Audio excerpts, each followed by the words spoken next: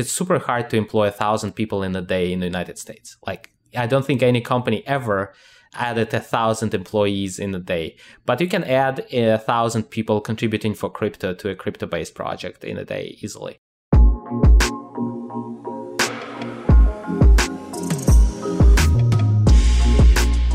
Welcome to the Unstoppable Podcast, the official podcast of Unstoppable Domains and the go-to place for everybody to learn about the latest innovations in Web3, NFTs, and the decentralized web. Join us each week to hear from experts, entrepreneurs, and the early-stage investors that are building the future on the blockchain.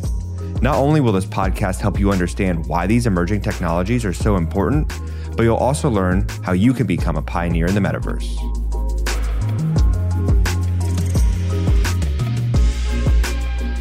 GM, welcome to the Unstoppable Podcast. My name is Josh Gordon. I'm your host, and I'm joined by a great guest today, Yury Lifshits, CEO of SuperDAO. We've got an interesting episode lined up about decentralized autonomous organizations, what they mean, why they're important, and really the future outlook that Yury envisions.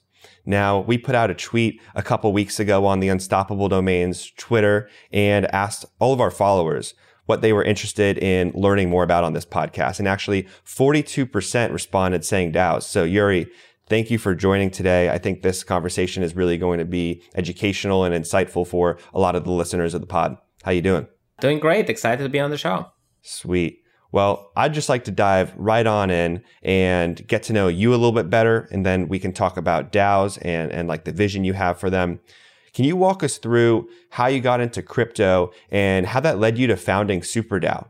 I started my career as a mathematician and a computer scientist and was teaching cryptography at graduate and undergraduate programs covering topics like zero-knowledge proofs and Byzantine agreements back in 2005, 2006, before Bitcoin was invented.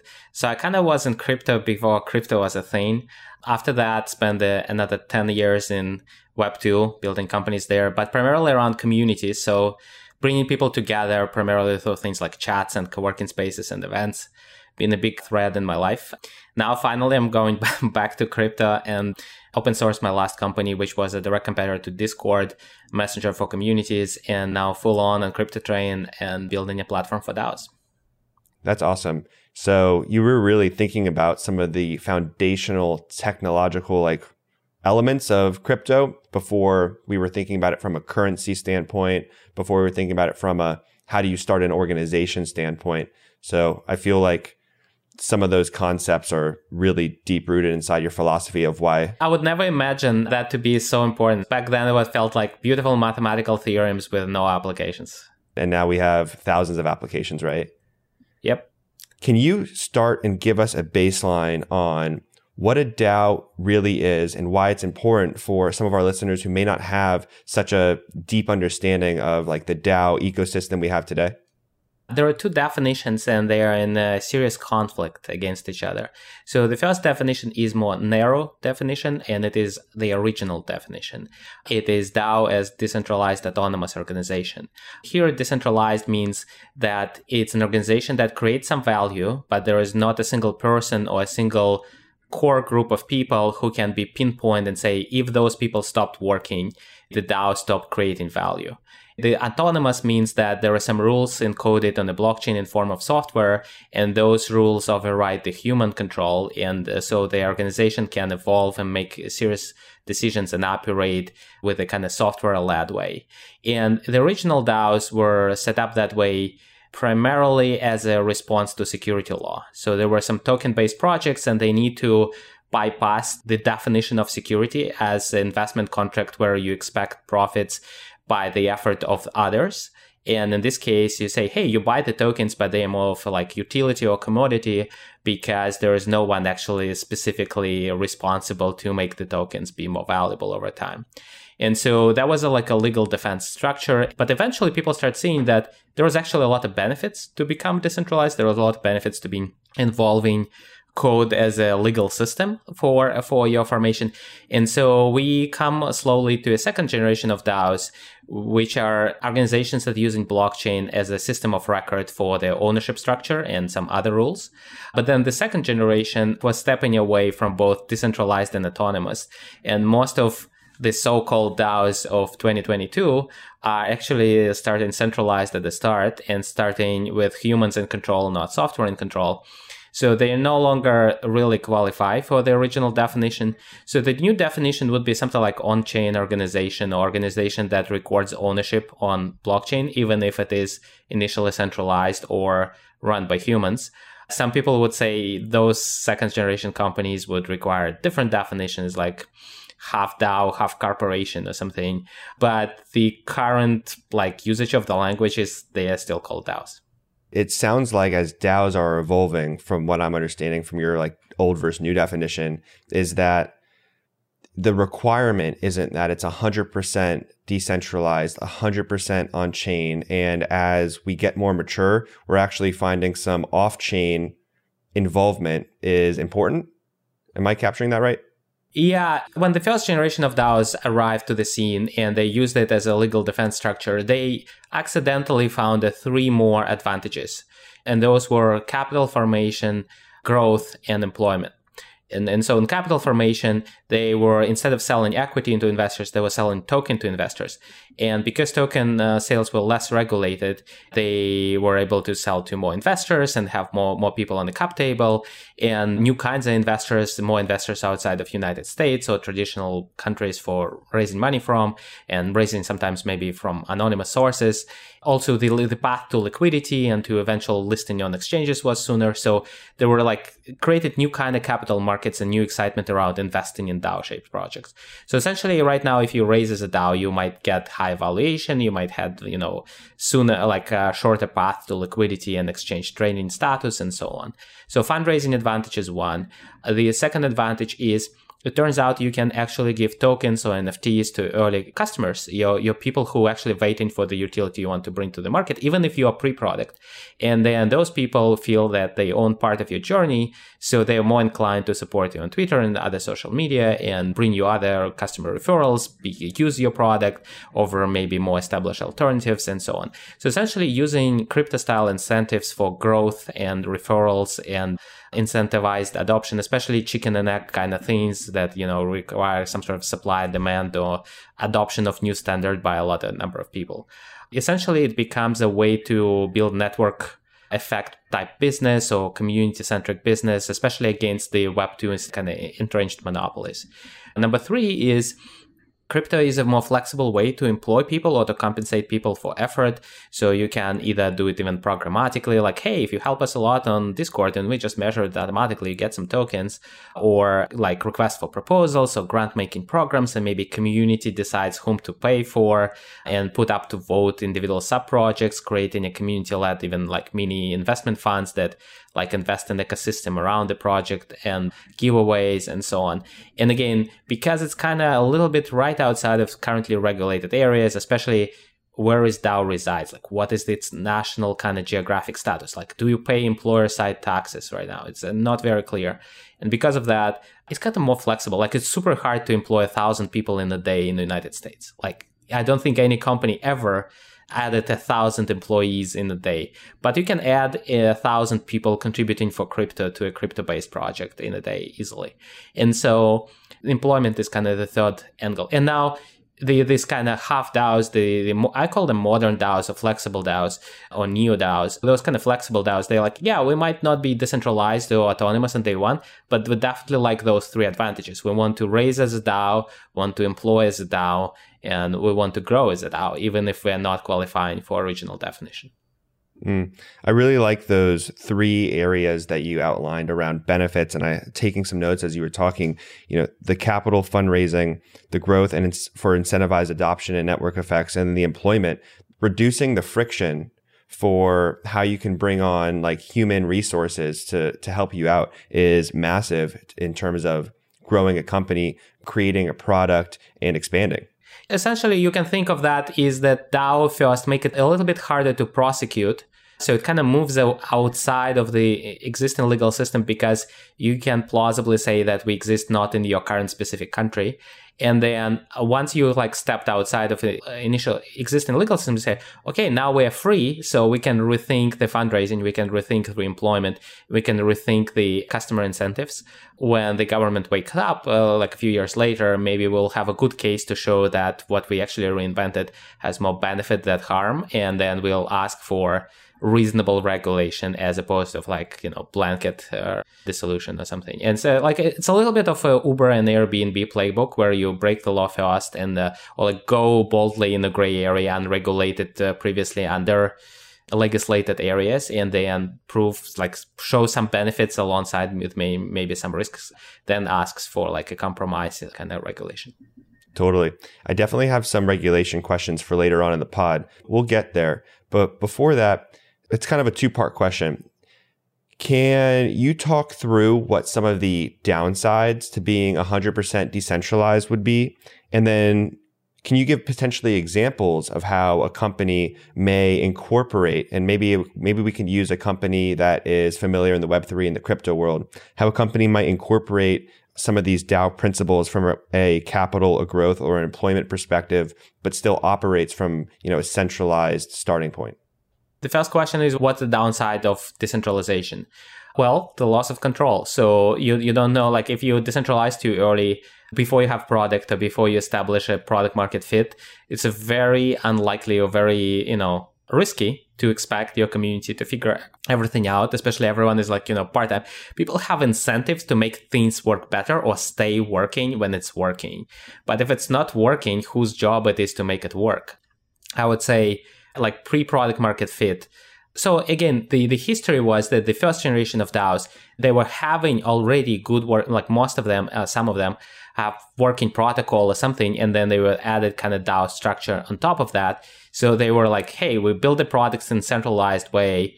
Buterin first like kind of invented Ethereum and then put a DAO on top of it, not like put a DAO to invent Ethereum. You need to make the invention first. It is very hard to invent by community, but to govern already existing invention, that's fine. In terms of like how a traditionally formed company would do a DAO, like what kind of parts of DAO playbook can they use? So on capital raise, I don't think there is half measures. You either are going towards NASDAQ or you're going towards FTX, Binance, Coinbase, and Uniswap. You either want your end game to be in traditional equity or in token equity. You either like do the full switch or not. So if you do the full switch, you just grant tokens to an existing investor base team and whatnot, and or promises of future tokens through token warrants. And you say, hey, we made a change. We're going to be a token traded company. In terms of the growth, that's fairly straightforward. You can create a DAO that actually acts as your advanced loyalty program or customer engagement program. So what you do, you create a DAO, you give NFT-based membership to your top customers or prospective customers and other supporters and advisors. You might sell NFTs as passes to your future next releases. A lot of people will do like a NFT-gated test flight or NFT-gated kind of beta program for a new product.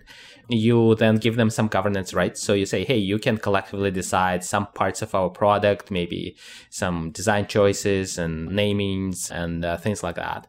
And then you might direct a percentage of revenue to the community directed treasury.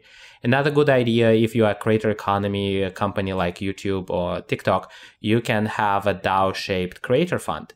So you can say, hey, community, we have the money. We want to give money to our best creators who produce like good videos on our platform or something.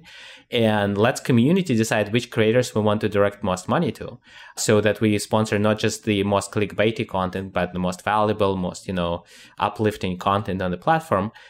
So we don't want to, like, TikTok doesn't want to be an editor of TikTok network or YouTube or whatnot. So you can delegate certain editorial control and creator fund distribution control to your community-led governance. So creating this creator fund is a great DAO play. Now, is that okay if those funds are still coming from like a centralized source? Oh, absolutely. Absolutely. Okay. They go to the TikTok bank and then the TikTok bank says, all right, we're taking 5% monthly and we're going to deposit into this DAO, and then the community can vote with that. Like, is that It's absolutely, again, you are not trying to impress anyone. No one sets the rules. Like every DAO shaped project decides for themselves, and everyone decides for themselves whether they would call themselves a DAO or not. There is no oversight board. There is no one you need to get approvals from. Another thing is that there are two types of, like, even if we're talking community governed kind of treasury or kind of community led spending, there are two submodels. One is called on-chain execution and off-chain. So on-chain execution is that you have members through NFTs or token. You have the community wallet, and in the smart contract, it is written exactly to the last detail, the voting system, including not just how people vote, but also the quorum rights, like how many people need to vote to make a valid vote and things like that. And then people vote by signing with their cryptographic kind of signatures and saying, hey, I own this NFT. This NFT is part of this thing. I vote on this proposal. And proposal is to send money from our community wallet A to like recipient wallet B. And they send that to the smart contract. And the smart contract validates the signature, the current ownership status, and that they sign the vote for exactly the same proposal, blah, blah, blah. And then if the smart contract receives enough votes, like according to the vote system, it automatically disperses money from wallet A to wallet B. So that's called on-chain governance. The off-chain governance is that people vote, you collect the votes, they all signed and whatnot, and you see the vote passes, and then you call Johnny and say, hey, Johnny, we've heard like the community vote for this. Can you please send the money from A to B to the grant recipient? So that's kind of human in the loop off-chain execution. And a lot of DAOs these days, they start with off-chain execution. It's a little easier. It's like extra security step. There is a chance that, off-chain executioner of the will of the community will, say, oh, that was like a technicality. I will not proceed. But on the other side, maybe this system was hacked and someone, and then you'll see like, we don't know this wallet. We don't know why the community voted for this. We would like clarifications. Yeah, totally makes sense. And, when you said everybody decides for themselves, like you don't have to impress anyone. I think what I see a lot of times as I'm on crypto Twitter and following a lot of, maybe it's influencers in the space or entrepreneurs, builders, artists, and collectors, I feel like a lot of people lean towards decentralize everything, like 100% decentralization. And if it's not that, then we don't want it. And what I hear from you is you're saying, we need to think more broadly about how and when to implement decentralization, because 100% of the playbook doesn't need to be incorporated in every use case. Yes. Yeah. I think there are two sides of this debate. There are like purists or maximalists or radicals or like all or nothing people. And there are pragmatic, modern, like halfway there, kind of do what you like people. I'm on the second camp. The first camp was the original camp. So they have more followers and more weight, and they've been on podcasts more often than us guys from the second camp. So very grateful to be here as a representative of the second camp. What I see, like I talk to 100 plus DAOs every week. Most of them are second camp. So most of them, another big difference is that most of them start NFT first. They do NFT drop and NFT release before they have token. Most of the original kind of camp one, they were token-based projects. And so that's another big difference. Right now, nearly every new DAO project is a flexible DAO. No one is going all in on decentralization. I don't know, maybe 1 in 100. Yeah, no, totally makes sense. Appreciate that breakdown. So to talk more about DAOs and how people can contribute to them, could you run through some different roles that people can play in a DAO? And, you just mentioned a lot of them start from dropping NFTs. So you have holders and community members, but what else can you do besides, monitor Discord and buy an NFT to contribute to a DAO? And maybe it could be nice to have an example of, one that you see out in the wild today that people could get involved in an easy way that could get their feet wet. There are a few ways you can become a contributor to a DAO. First is being a customer of whatever future utility the DAO brings to the world. So if the DAO is building a decentralized hotel chain or co-working space empire or a community-run soccer club or, something like that, you can say, hey, I want to see that club. I want to work in this co-working space. I want to go to this resort network or whatever.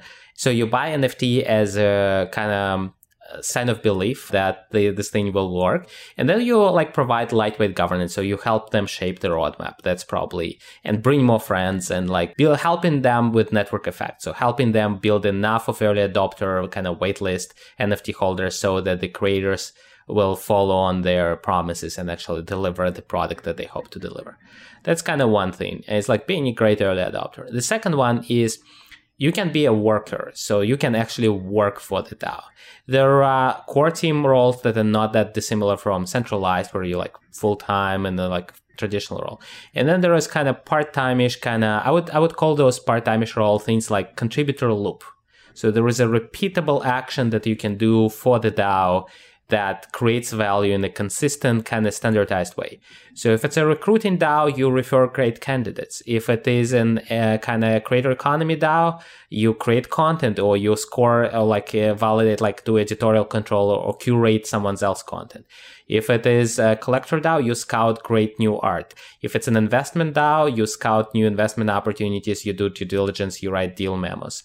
If it is, like educational DAO, you produce courses or you create like explainer articles, record tutorials, conduct one-on-one mentorship sessions, and so on. So there is like a repeatable, standardized like core action that members of that DAO expected to do. And then you do that and you get more tokens or NFTs or status-based, like role-based progression and so on. Makes sense. And so whether you're a creator or a worker and a contributor, what about just someone who's more passive in a DAO? Is there a role for that, passive holder? And I'm thinking about with governance, oftentimes a couple of the early DAOs I was in 2021, I was in a DAO after I joined, I bought an NFT and we had problems voting on things because not enough people would show up to vote. And, now we have some more advanced mechanisms to maybe delegate votes or have percentage quorums, right? But should someone who doesn't want to be so active be discouraged from joining a DAO? Well, you described one of the solutions, which is you join and then you delegate your voting power to a delegate who like votes on your behalf, and maybe you consider your delegate once a year. That way you have the control, but you don't need to exercise it daily. Yeah, I think in the future people will, play a role in the 100 plus DAOs per person, and most of them, they will be not active on a daily basis, maybe on weekly or monthly, and then a few, they would participate more hands-on, very much like chat groups or Discords or, YouTube channels. You don't comment on every YouTube channel that you enjoy, but maybe you have a few that you like bookmarked or like showing up on your left column or whatnot. So there would be a natural kind of pyramid of engagement for people. Yeah, in terms of like the passive participation, there are some barriers still from a legal standpoint in a way that if you put money in and you expect eventually get more money out than money in, and you're passive, then you're an investor. And that thing is a security. And right now in the United States, it is illegal to publicly sell unregistered securities. And therefore, DAOs either exclude the United States or they exclude that type of scenario. So they either sell these private upside-oriented positions to accredited investors through token warrants and things like that. Or, they exclude the United States. Or they do the more broad membership through NFTs where you might have governance rights, but the primary compensation is utility and not the financial return. So essentially, they sell it to you if you become like more a customer of their future, experiences and products, but not financial upside. Yeah. It sounds like from the way you talk about DAOs is you do really see them as businesses, and people who participate are participating because they're trying to make a return on, some kind of investment. Are people joining DAOs as basically an alternative to like venture capital funding in early stage startups? And now we can invest in this new era of companies or protocols and networks as like an early investor? Or are people joining DAOs for like other reasons besides financial? All right, let's break it down. So the original thesis of DAOs was that they blend three roles in one. They blend the role of worker or contributor, the role of customer or consumer of utility, and the role of investor of the person or owner who will receive the upside in one. So you are the owner, you are the customer, you are the worker. In reality, we're going back to kind of split. So like there are people who would join primarily to work for the DAO. There are people who join primarily to receive the upside as an owner. And there are people who join primarily as a future consumer of the future utility. So I would say the current playbook and the current security law and the current kind of best practices that what we see on the market is for customer-oriented participants, you sell them NFT with governance rights and utility rights. You tell them, you help us guide the roadmap. You will be the first to receive the product. You get discount or free version of the product. And you get the social benefits in the being in a club with other early adopters like yourself. So it's like selling the tickets to the opening night on non-existing sports team. You buy the NFT, you're part of the fan club now, and you'll be there on the opening night. So we'll give you utility of your future kind of sports entertainment and maybe viewing rights, whatnot.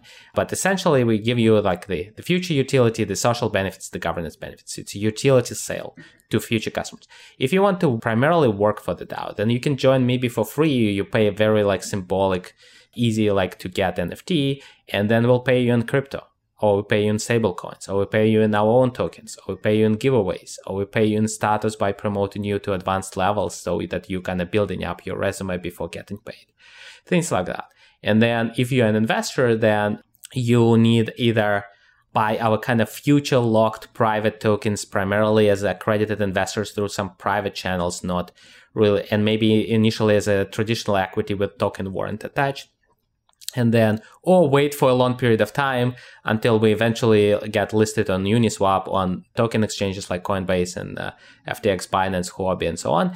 Because maybe by that time we decentralized enough and like remove enough of security law enforcement, or like move outside of United States or something. And so you can become like retail is only can, become a late stage investor. So essentially there is still no legal way to be an early stage pre-product kind of non-accredited anonymous retail investor in DAO style projects in the United States. There is like this speculating NFT buy where like I'm buying a ticket on a concert hoping it will go 2x in price. But again, its ticket is primarily like utility. It's like you can play on an NFT, but the NFTs the upside wouldn't be 10x probably. Yeah. As you were talking, it almost made me think of play to earn games that we're seeing in NFTs right now, and how some people don't want to play the game, but they want the upside in the game being used. So they're going to buy the NFT, which is the in-game character, but they're not actually going to use it. And then they have to wait for X amount of time until they can stake it and have other people use it. Yeah, so it's like you can buy the tickets to the next US Open in tennis. Hopefully it will go up in price, like Olympics tickets or something like that. Like scalping, right? So this practice exists, and eventually regulation steps in or platform steps in and kind of limit the possibility, like one ticket per person, like only like limited transfers, huge commission on secondary transfers, blah, blah, blah. So there are some tools that, limit that behavior.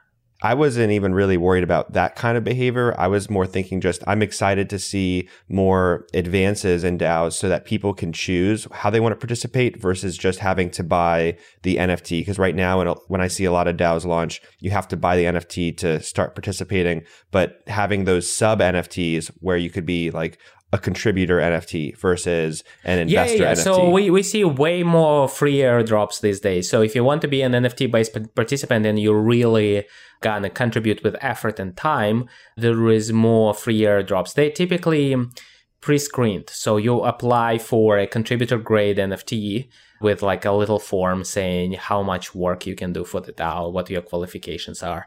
And if the core team considers your application worthy, they will, airdrop you a free NFT. Yeah, makes sense. And as you were talking, I had another thought around how are DAOs really different than something like Kickstarter? You mentioned there aren't a lot of opportunities to get in pre-product, and Kickstarter is just a popular platform that I think people know about right now. So I'm trying to draw that linkage and then explain why, they are different as well. Well, it's a lot of similarity for the customer-oriented NFT buyers. The difference is one, governance. So the NFT sale allow you to create governance, including potentially community-directed wallet and funds. The second is resellability, so transferability. So if you bought something on Kickstarter, it's very hard to transfer. Maybe it by the time the product launches, it has more value, more certainty, but you, for some reason, have not lost interest, so it's much easier to resell. Number 3 is by doing NFT sale, you don't exclude the chance in parallel to sell the future tokens or token warrants to the investors. So you can be a token-based company while very much like Kickstarter doesn't exclude you from raising private venture capital in parallel. So in token world, you can sell NFTs to future customers while selling future tokens to kind of professional investors. Another expectation is NFT buyers in crypto world are more expected to do promotion for you. So you're really not really expecting Kickstarter buyers to do a lot of like social media support for your project. And there is also not many social benefits.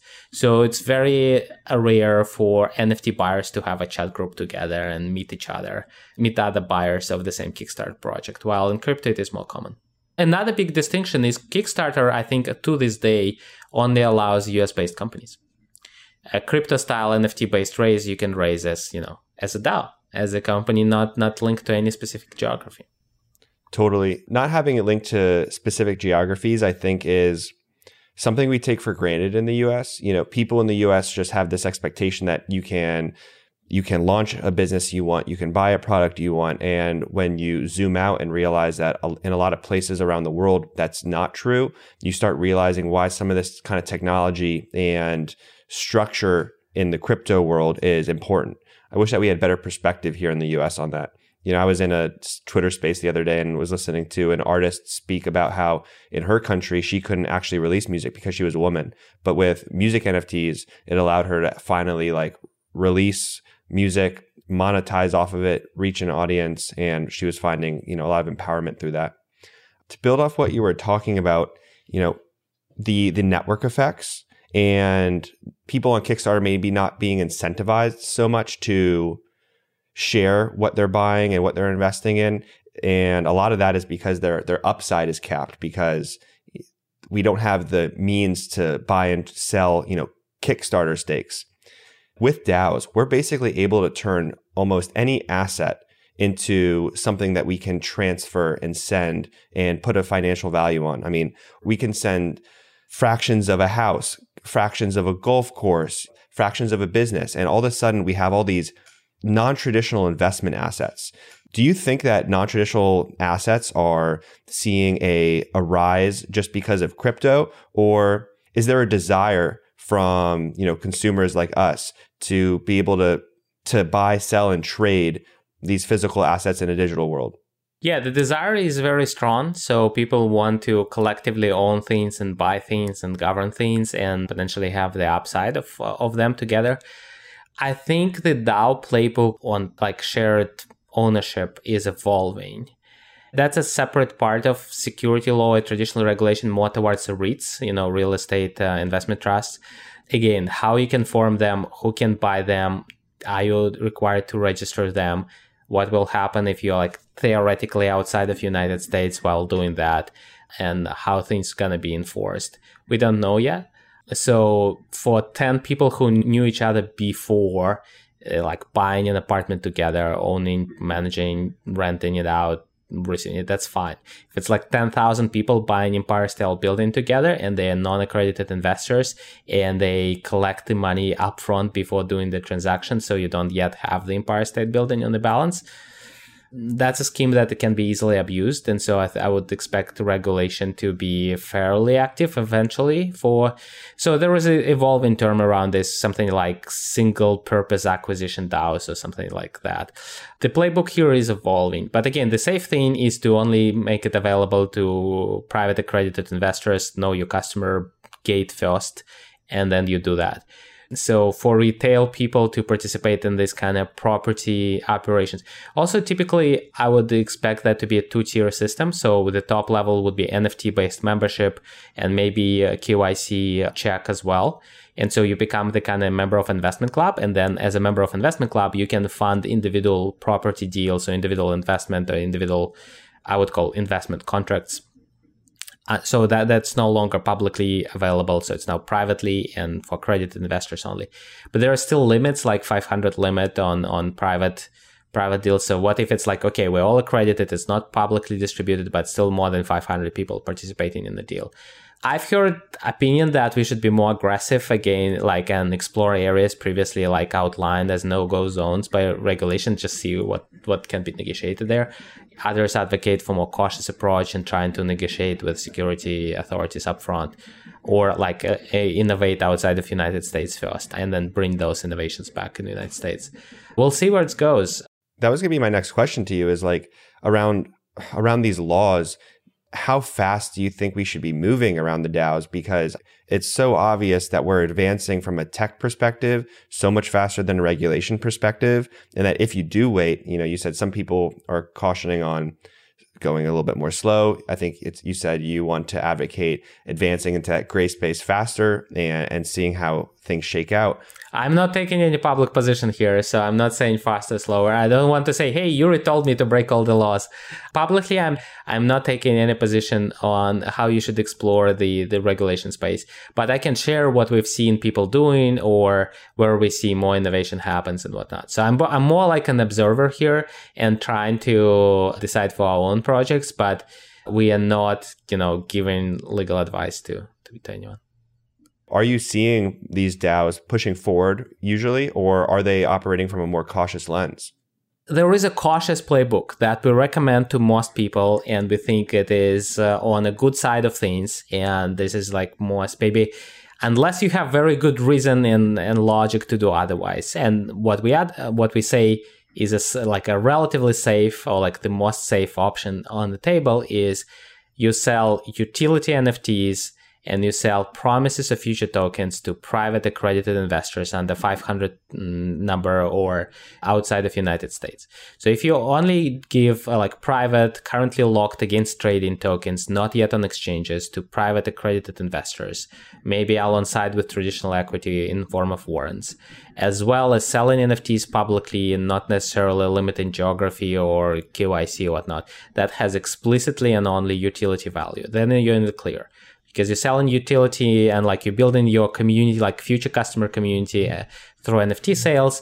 You give them, exciting opportunity in meeting each other and influencing the roadmap and maybe running a community grant program and things like that. But you don't promise them financial upside through the effort of others. You say, yeah, maybe the utility value of your NFT grows up, and maybe the NFT will be a little bit more valuable, like a ticket to a concert to a group that becomes more popular over time.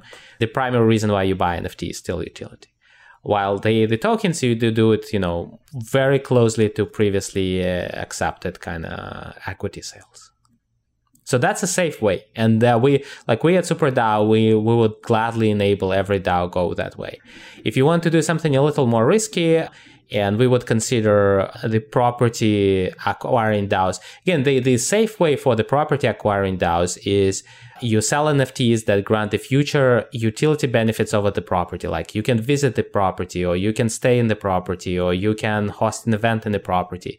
While you have a separate traditional entity that is funded by primarily, private capital that actually acquiring the property, and, so you use NFT revenue maybe for operating expenses and maybe as a down payment on the property, but you're not passing the property rights back to the NFT holders. The NFT holders only own the future usage rights and governance rights and social rights. So that way, again, so you acquire property the old way, but you provide the utility the new way. So could we talk about an NFT community that is in the process of creating a DAO now? And I'd just like to get maybe a take on how you would advise them. So, and the one I want to talk about is the Bored Ape Yacht Club, because they have announced their roadmap too many months ago. And part of that is creating a DAO. And there's a lot of unknowns around it. They're a very closed lips leadership group and release information slowly. If you were advising the Bored Ape Yacht Club in this DAO creation, is there anything really big that you would point out for a successful launch and for, value to be driven to the entire community?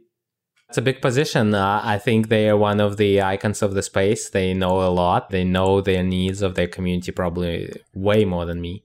But I'll try to talk about this. And I would add in, just in case you're not fully familiar, is one of the things on the roadmap was like a physical location in terms of a bar. And so I personally, some takes I've seen online are, revenue shares from the bar and from merchandise can be funneled back into, the DAO to be distributed, or we'll get some kind of royalties from the play to earn game. What I'm trying to say is what I've seen with other DAOs.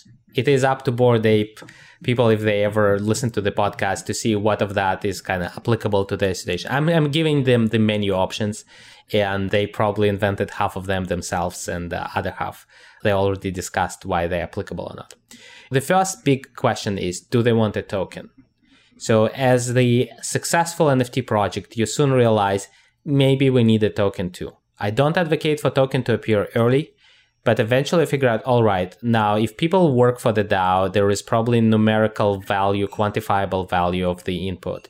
Maybe if we're going to acquire the property, maybe the royalty rights at some point not enough to fund it. So maybe we want to raise more capital, or maybe we want to have more collections. And so maybe again, it would not be the Bored Ape Club that would be tokenized, but rather the parent company. I think they have some, Yuga Labs or something that behind it. So you might tokenize that. But eventually, so the question is, you will get a token at some level, at some, involved organization. All right. So the second consideration is you probably want that token to be non-tradable for some time.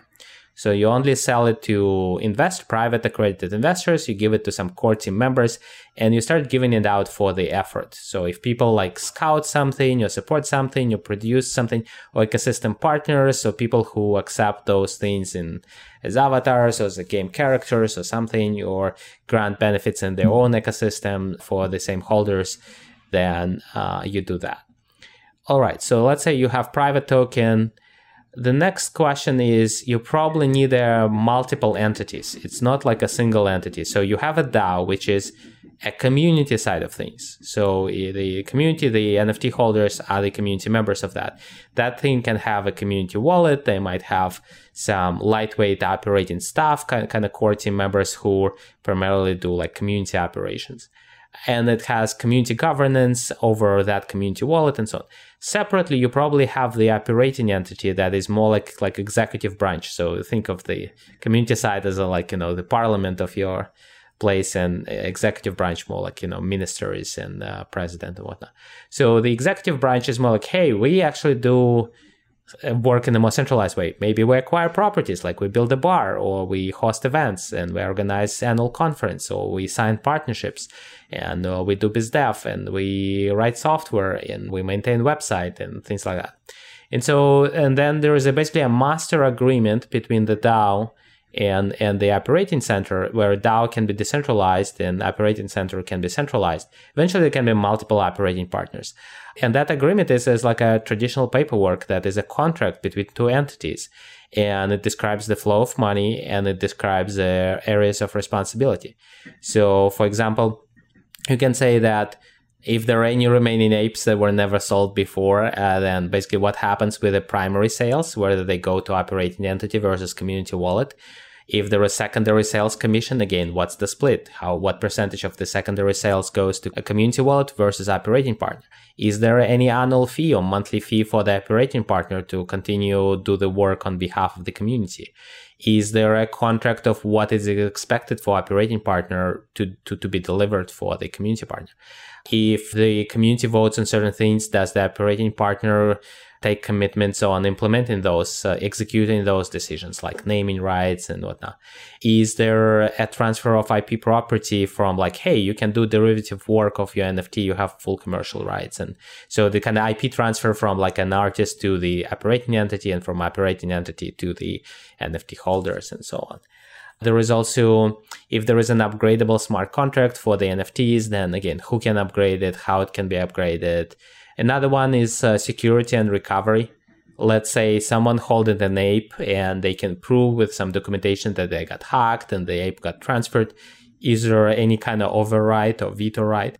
So you can, irreversibly burn that stolen ape and reissue maybe a replacement ape or something. So essentially, is there any security center? I don't know. Again, this goes a little bit against Coda's law and whatnot, but again, some compromises can be made between, security side and the decentralization side. That's a great breakdown you gave. I was taking so many notes during that, just how it starts from the token, then you think about non-transferable tokens, the community wallet, the operating entity, the master agreement. Yeah, when we say non-transferable, it needs to understand is a token by design, both ERC-721 and ERC-20 are transferable, but they can be locked in a way that they are currently non-transferable, like temporarily non-transferable, and they be locked for like indefinite amount of time. Yeah. Yep. Makes sense. And, your last point about security and recovery, even recently, we're seeing a lot of talk about how DAOs handle managing people within the DAO if they go against community standards. Can you ban an NFT member or like create a blacklist or something? Yeah. Yeah. And it sounds like what you're really recommending is you need to have those kinds of details written out in your agreement so you can make decisions, off of a clear standard understood rules. Both a traditional agreement between DAO and operating entity, as well as sometimes in a smart contract.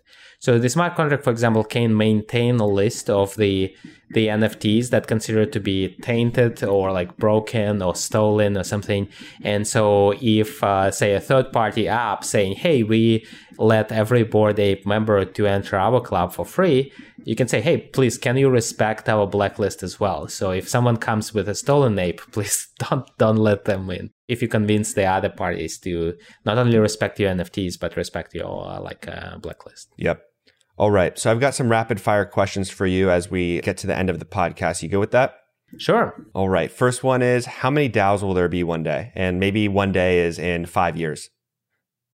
Yeah, over a million for sure. I would say 5 years, maybe over 10 million.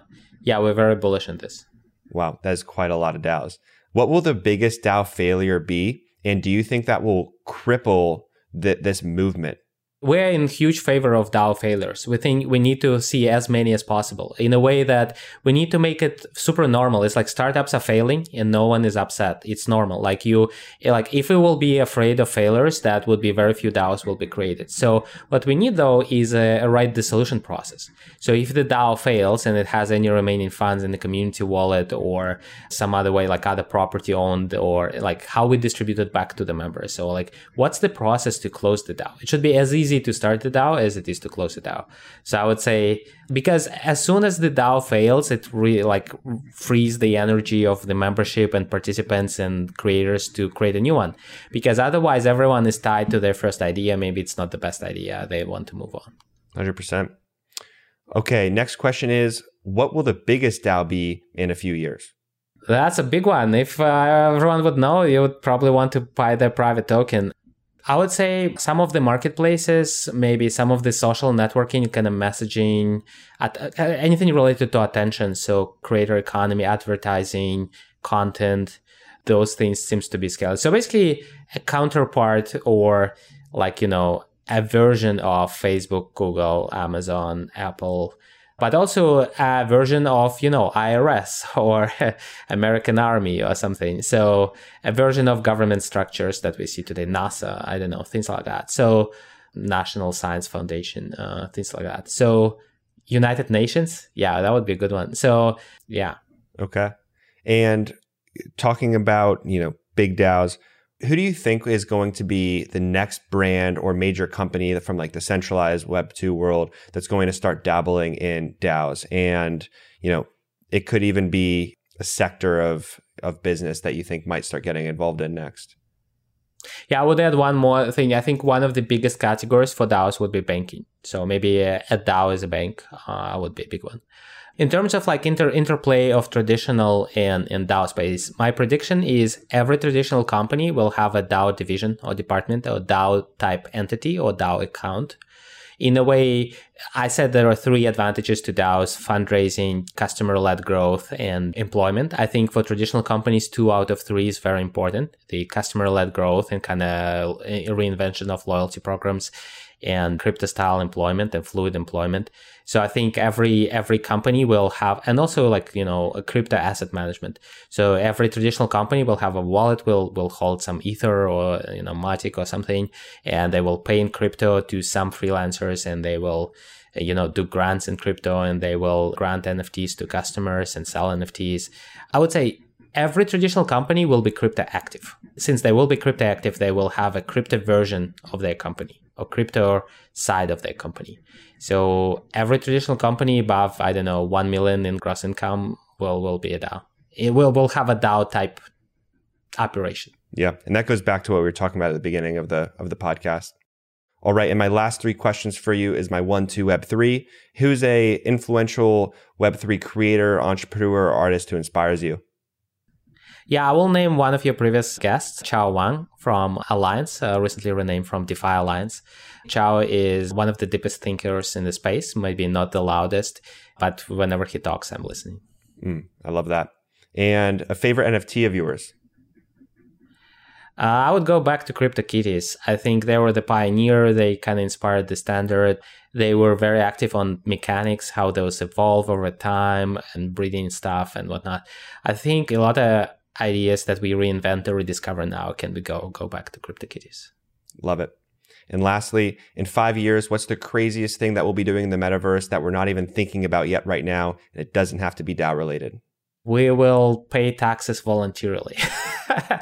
So right now, like one of the kind of advantages or options on the crypto world is you don't know what kind of taxes you owe to whom and how to pay them, especially if you exist outside of the United States and especially if you operate as a business. So maybe we just get to learn how to pay taxes on crypto as individuals, but not as an organizations. And let's say you're an organization and your presence in any individual country is not the biggest one. Do you pay income taxes? Do you pay payroll taxes? And if so, can you set your own rate? Can you decide by yourself whom you pay them to? So basically, DAO economy becomes a serious tax base, but the question is for whom? Who is receiving taxes from DAO economy? And whether DAOs will be voluntarily decide what tax rate they want to pay and how. And I see some glimpses of that where DAOs start saying, oh yeah, we feel too bad not to pay any taxes. Let us decide by ourselves whom and how we're going to pay some taxes. Yeah. I don't even want to sit in the room of the government officials who have to start talking about DAOs and taxes. I think that would be...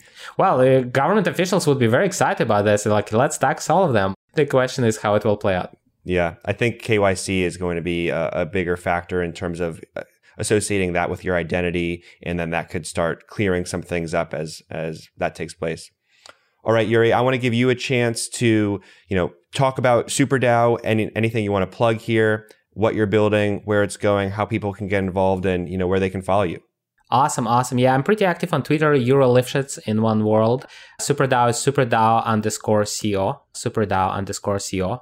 Yeah, DM us anytime for any DAO ideas, DAO help. We are actively advising, we're hosting workshops. Generally, what SuperDAO does is help new DAO projects and existing traditional companies and existing DAOs to set up a smart contract for their NFT collection, for membership kind of benefits and governance and wallets and whatnot. We help evolve it over time, extend in a modular fashion. And we provide also an interface, a member space for your DAO members where they can have member directory, newsfeed, treasury dashboard, and the compensation system for contributors. So if you want to start a DAO, you have a DAO idea, it's a good idea to apply for private beta on superdao.co. You'll get invited to our workshops and then we'll help you write your smart contract and launch very soon. Brilliant. Well, I really appreciate all the insight you brought today. I mean, so much knowledge around DAOs. I was taking notes the whole time. I'm going to listen to this back and try to digest more of what you were going on. I mean, the playbooks you laid out for how centralized companies can integrate, DAO principles and tactics into what they do, how you talk about everything from the legal to the taxes. It was really, really interesting, and I appreciate your time. Was excited to be on the show. For sure. Thank you, everybody, for listening to the Unstoppable podcast. My name's Josh, and I just want to say thanks so much. Please check out our Discord, leave a review on Spotify or Apple Music if you learned something today, and I'll see you online. We'll see you next week. Peace out. Bye, everyone.